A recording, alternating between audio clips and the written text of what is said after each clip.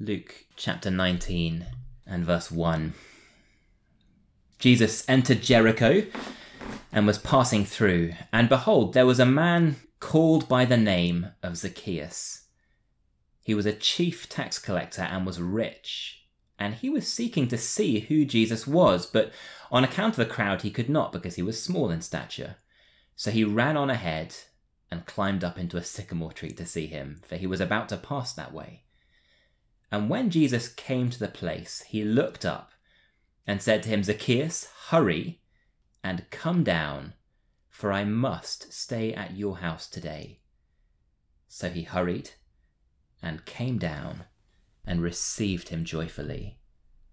And when they saw it, they all grumbled. He's gone in to be the guest of a man who was a sinner. But Zacchaeus stood and said to the Lord, Behold, Lord, the half of my goods I give to the poor, and if I've defrauded anyone of anything, I restore it fourfold. And Jesus said to him, Today salvation has come to this house, since he also, even he, is a son of Abraham. For the Son of Man came to seek and to save the lost. Well, how many impossible things are you able to believe in? I guess people must often think of Christians a bit like the White Queen from Lewis Carroll's Through the Looking Glass. You remember her? She boasted to Alice that you only have to hold your breath and practice make-believe. Sometimes I've believed as many as 6 impossible things before breakfast, she said. But the funny thing is that most of us Christians, I think, are absolutely convinced when it comes to the big impossible things. Did Jesus walk on water or silence a storm? Well, never mind that. We believe he caused the Big Bang itself with just a word out of his mouth. Did he rise from the dead? I have absolutely no doubt about that at all. Is he able to raise me to eternal life, full of sin though I am?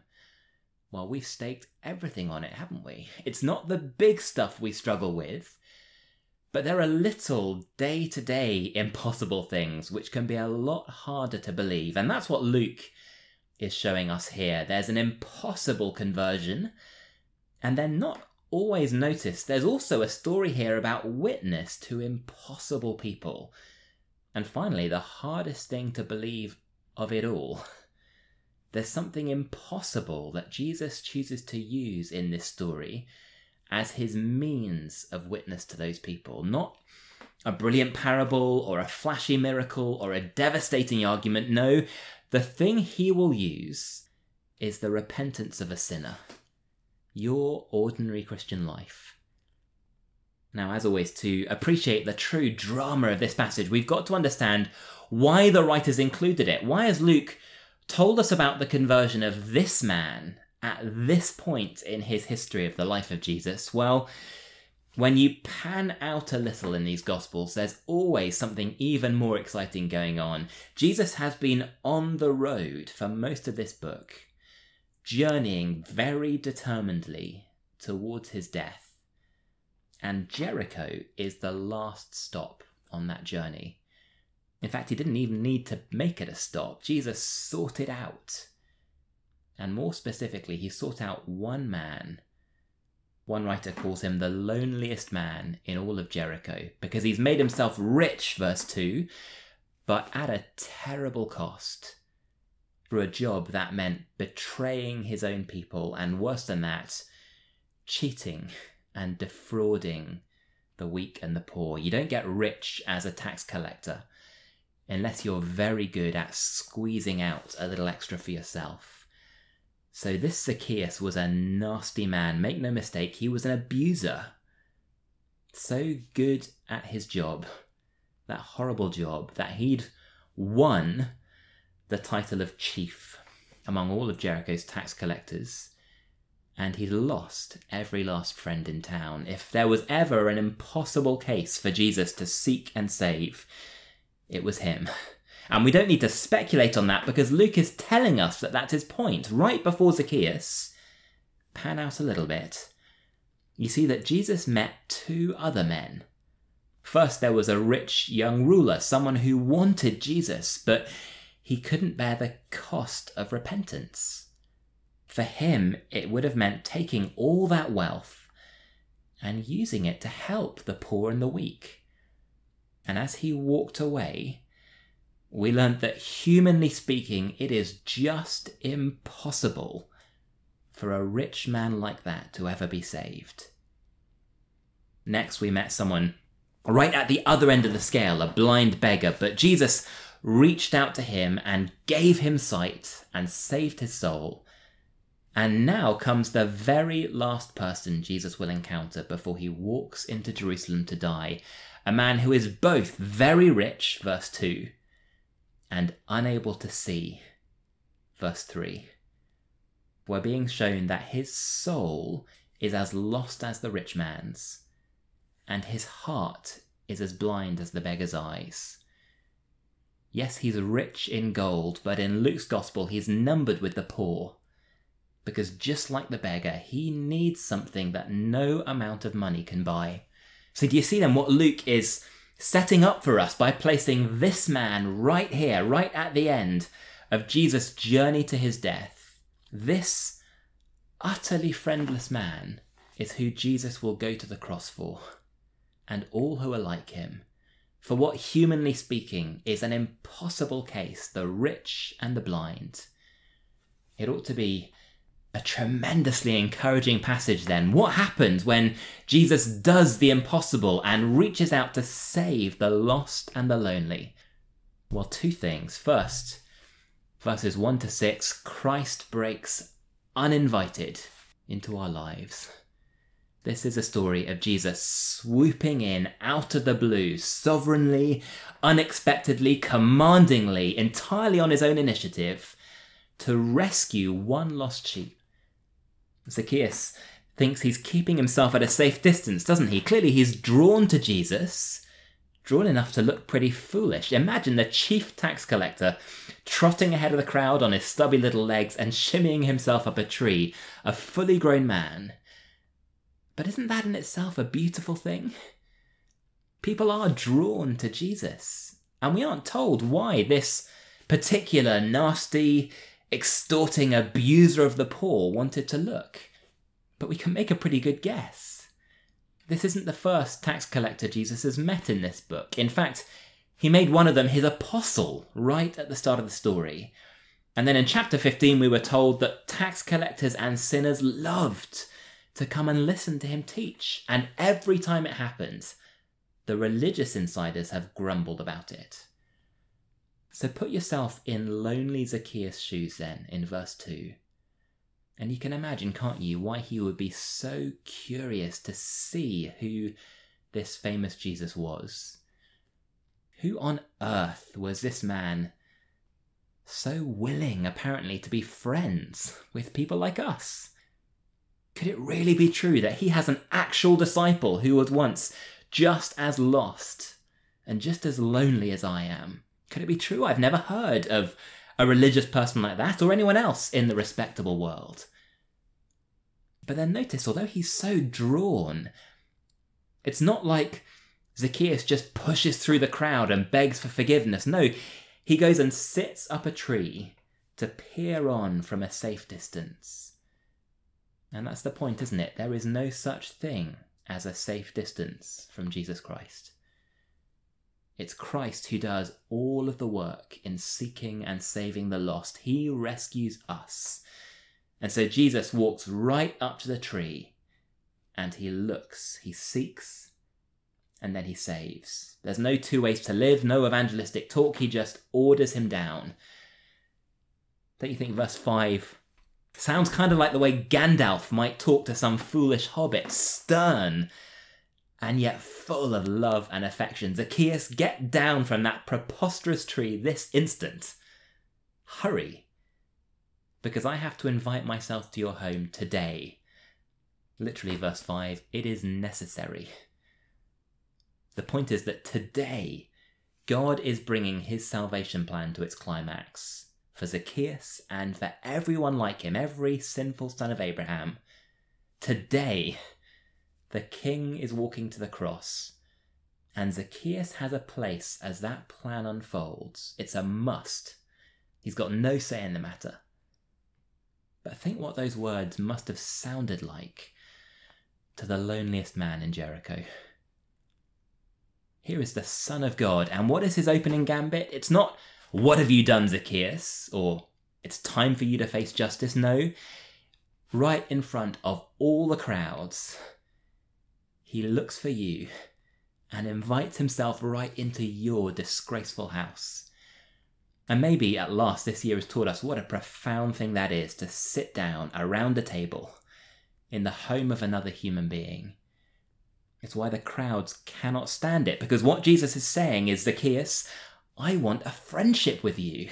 I forgive you, accept you, I welcome you in front of all these people, regardless of the cost to me.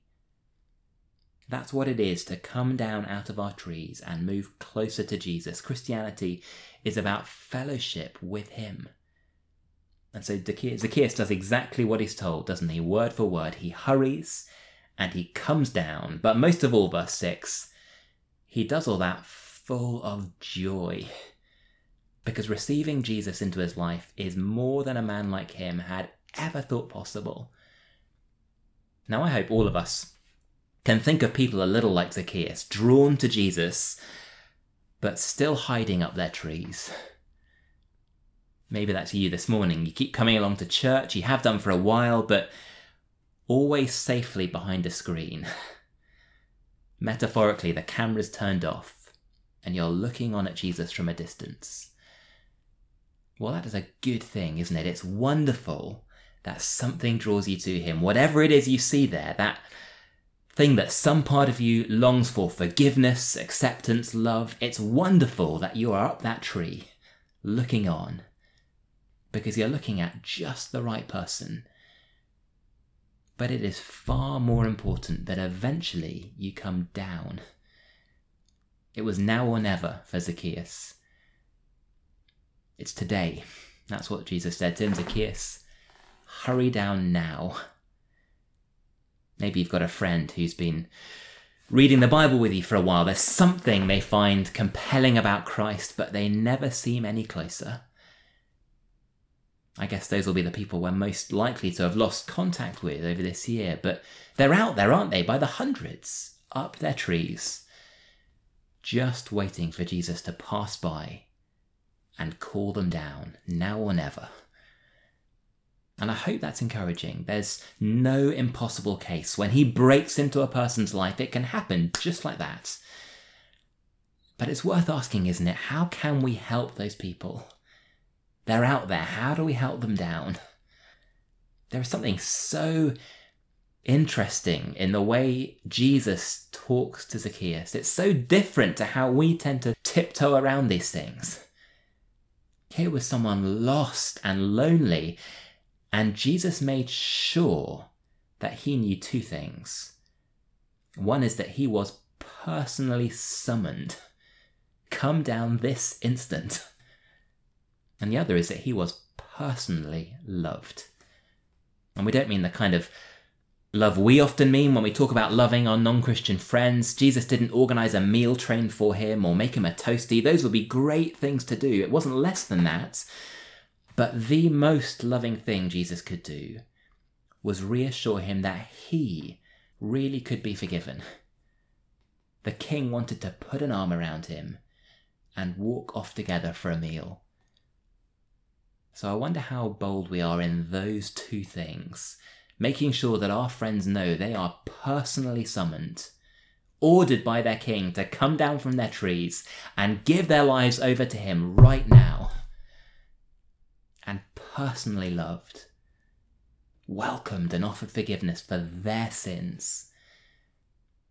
It's tempting in our evangelism never quite to make it real.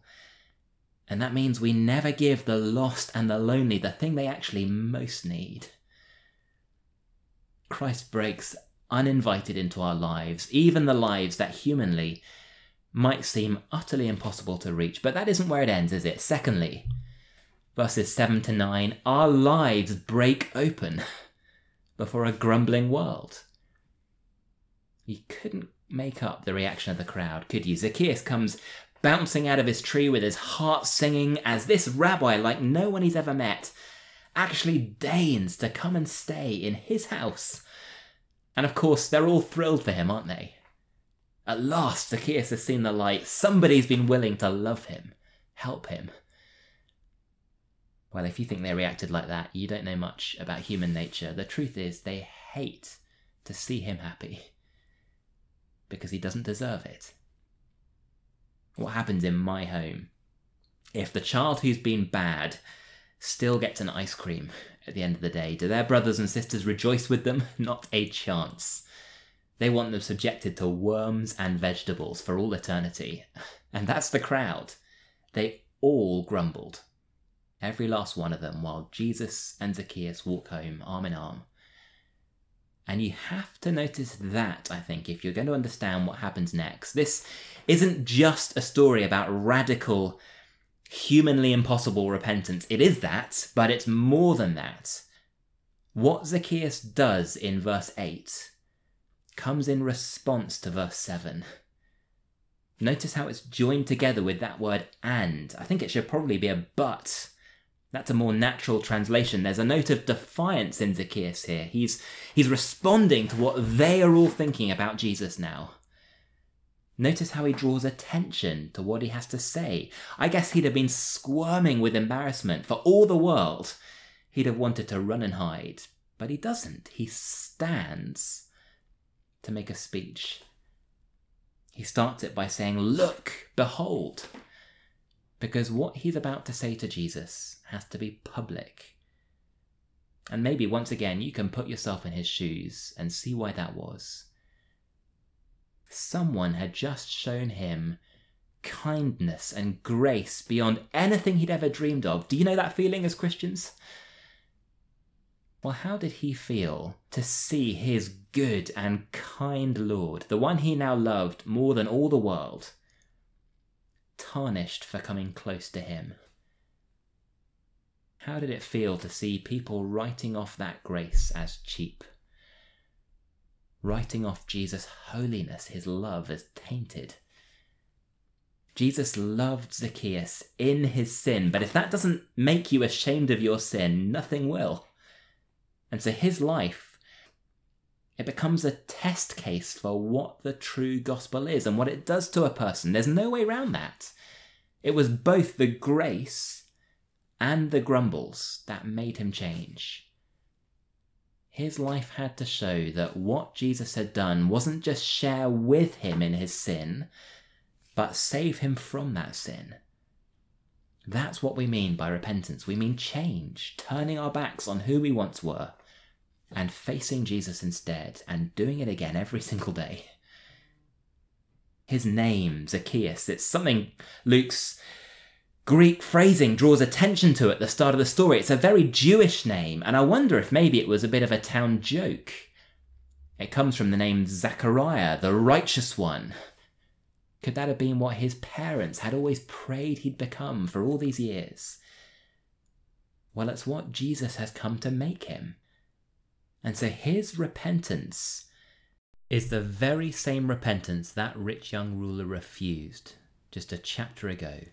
The real kind, the impossible kind.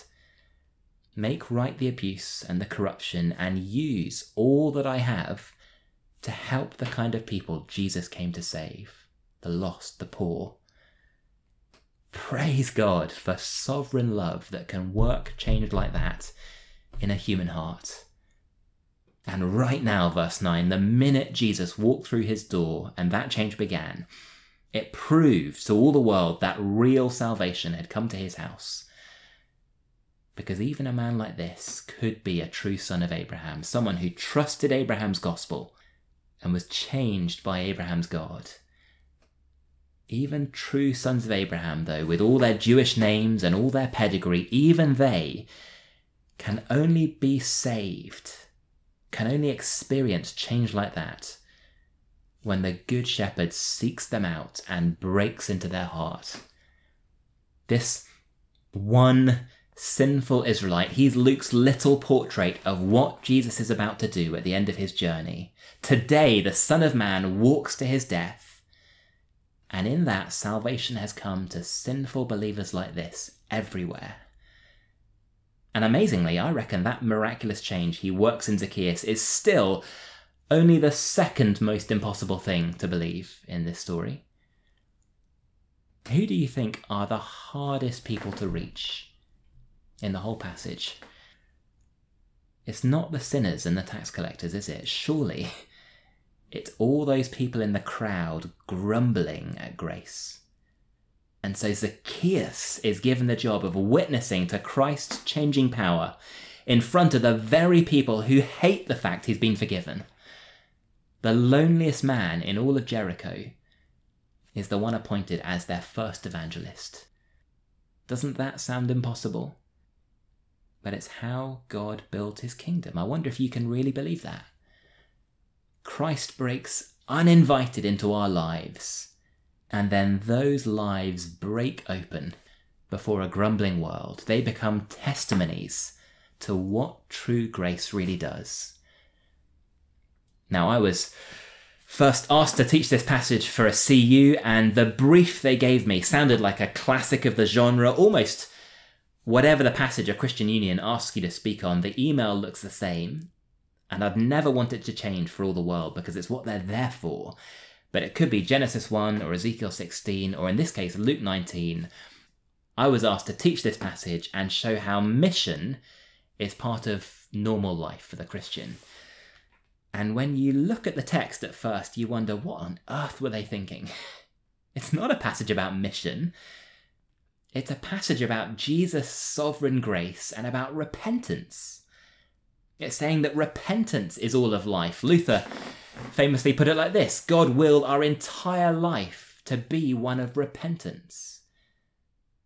But then you look a little closer and you see that whoever it was that prepared these talks for the CU had it exactly right. Repentance is just part of normal life for the Christian. And that repentance is our mission. It's simply by living for Jesus and loving the lost that Zacchaeus was going to display the changing power of God's grace, even to impossible people. So we thought earlier on about the application of this passage to people up in their trees, but the real message isn't to them, is it? The real message is to us, not people in trees, but people at tables. What kind of person does Jesus sit down to eat with? Yes, it is wonderfully true that Jesus, in his gracious love, makes himself the guest of sinners. That is the story of every single Christian on this Zoom, isn't it? Sinners made into friends. But it's only half the picture. Jesus sits down to eat with changing sinners. Luke wants us to read this story and say, wow, praise God for his totally sovereign love for the lost and the lonely, for people like me. But I will praise God for that love by displaying its transforming power in my own life. I will never again let the world look at me and think that my King is happy with my sin. I want them to see the real depths of what it meant to me when he sought out and saved a person who no one else ought to touch. Lord God, would that be what our lives show, and nothing else, to the praise of your gracious love. Let's bow our heads. Loving Heavenly Father, how precious it still is to us that you came close to us in Jesus without holding your nose. You loved us in our sin, and you still love us, while so much of that sin remains. But Lord, we hate the thought that our Saviour's precious grace could be tarnished before those who know us because of that old part of us which refuses to die. So help us, we pray, to display your saving power, your transforming love before a lost and lonely world. Would you use our changing lives, Lord Jesus, as you continue to seek and to save, to the praise of your name. Amen.